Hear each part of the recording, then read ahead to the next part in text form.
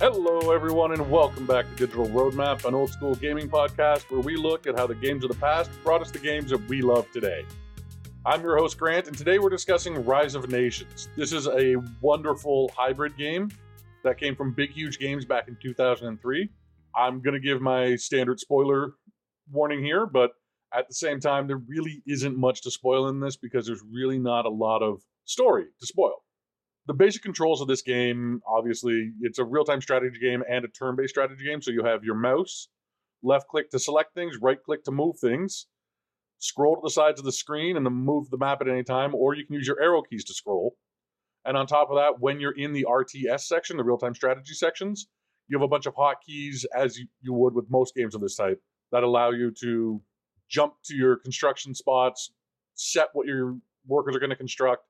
You can obviously number your armies and then hit that number to select that army as a whole and carry on that way. Now, I mention RTS sections because this game does have more than just a real-time strategy component. The biggest element of this game, the most memorable element of this game, is the Grand Campaign, the Conquer the World campaign. And in that, you're basically looking at a world map where you're using risk-like movements, where you select a little army and you manage that and you take over different sections of the world. And when you go to attack a section of the world, instead of throwing dice like you would in Risk, or letting the game roll dice like it would in, say, Civilization when two armies clash, it zooms in and suddenly you're in a real-time strategy sequence. And it's amazing to see it done that way. It's great. It makes perfect sense. Depending on the territory that you're taking over at this point, if it's owned, you're basically going to run into almost like a skirmish, here's a preset army, go take them out or survive a set amount of time with limited building abilities. Basically, here's some buildings, here's some resources, survive, good luck. But if the territory you're attacking is owned by another country or another empire, I guess, that's when you get into just a very classic real-time strategy match with tech trees, base building, building your army, resource management, all those elements, and you can actually advance an age. You can advance a technological age in each of those RTS fights.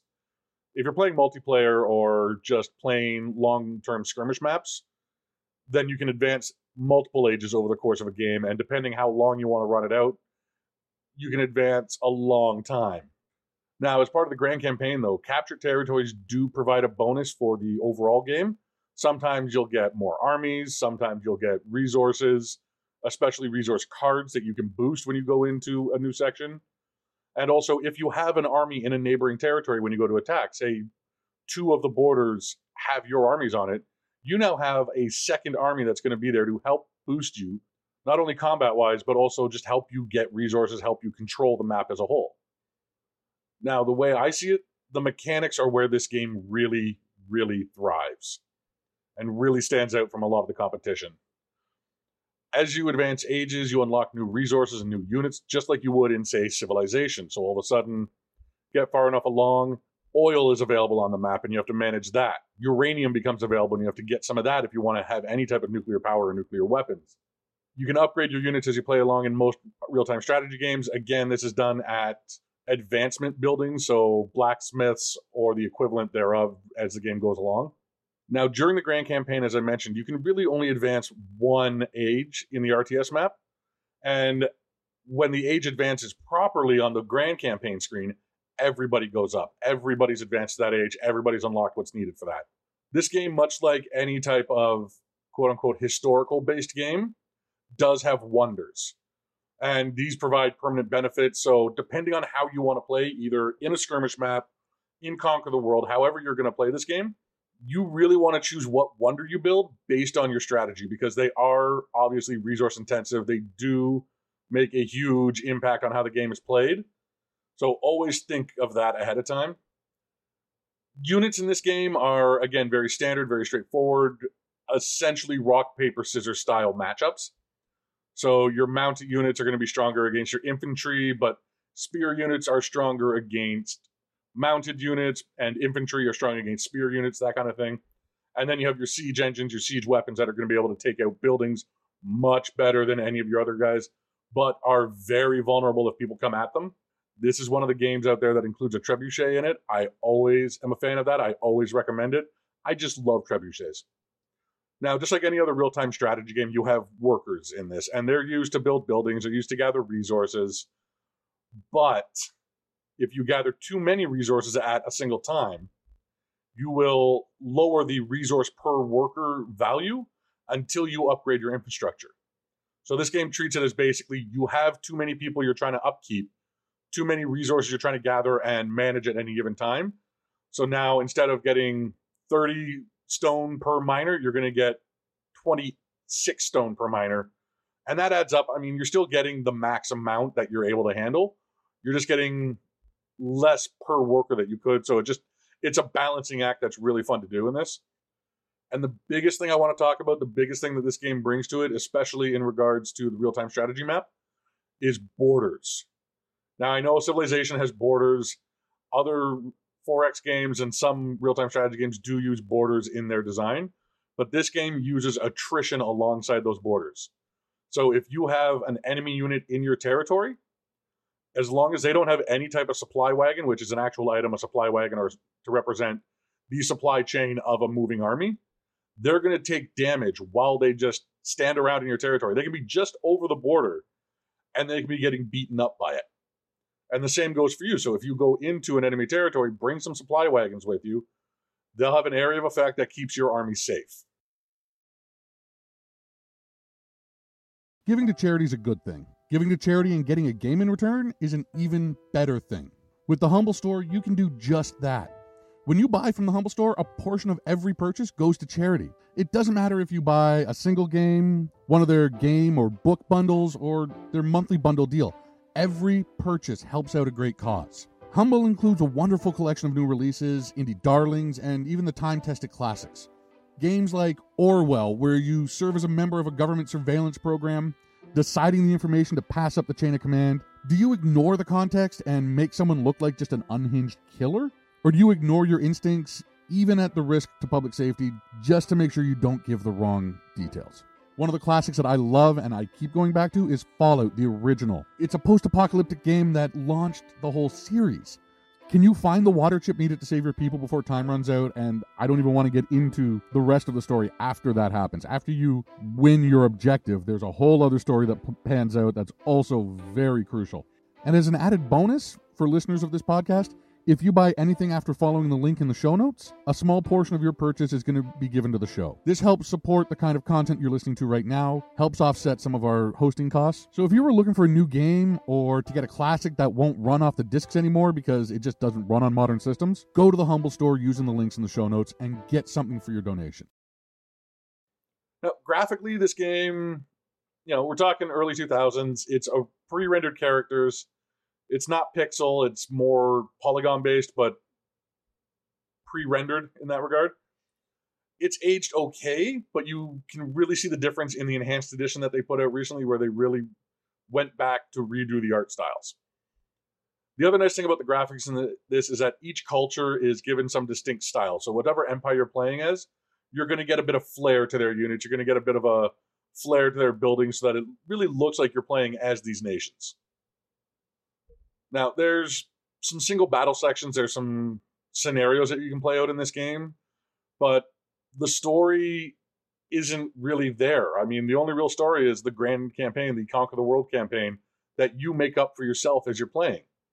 Like, if you want to play as the Aztecs and take everybody out, dominate South and North America, go for it. That's your story now. Now, the soundtrack for this is fairly atmospheric classical music for the most part. It gives you an ambiance when you're playing. It's music there for the sake of music, more or less.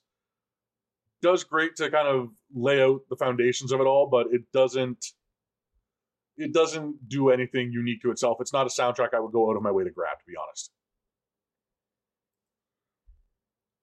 Now, the reason the previous episode I wanted to talk about Big Huge Games is because not only is this game phenomenal, but it also has such an interesting story behind it and behind the rights and behind the company behind it as well. So obviously when Big Huge Games was sold to 38 Studios, when they were bought by 38 Studios, the rights for Rise of Nations came with it. So when 38 collapsed, the rights went onto the auction block with all the other assets, all the other IP that they owned.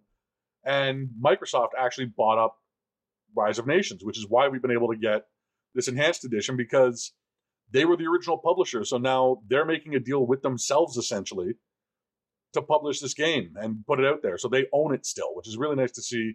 It'd be a little bit nicer if Big Huge Games owned the overall license for it, but obviously they have some connection to it since they're doing a mobile version by the same name or similar name. Now, the core game itself, Rise of Nations, actually did have one expansion pack come out, which just added to the nations that you could play as, added a few more scenarios, that kind of thing. A typical strategy game expansion pack. New people, new scenarios. It also had a spin-off game called Rise of Legends, which takes the same idea, but just now brings in mythical creatures. So now you have Krakens that you can bring in. You have, I don't think you had the Elder Gods, but you have these mythical figures you can play as the Greeks and have the Titans fighting for you, that kind of situation. In terms of influence on this, I mean, I almost want to say Total War, but that franchise already existed at the point that this game came out, and it doesn't use the base building in their maps. It's just skirmishes when you're playing on that. But for the most part, especially if you're looking for titles still in development now, the Total War franchise is going to be the closest outside of this game for that blend of grand strategy, turn-based map with real-time battles in it. One other game that did come out a few years after this, and I think there had to be some level of influence, is Star Wars Empire at War. It's a strange one where you have a more turn-based, slower-moving galaxy map, but all your battles on the planets are fought real-time strategy style, usually either missions or just grand, here's your units, build some bases, go mess up the other side.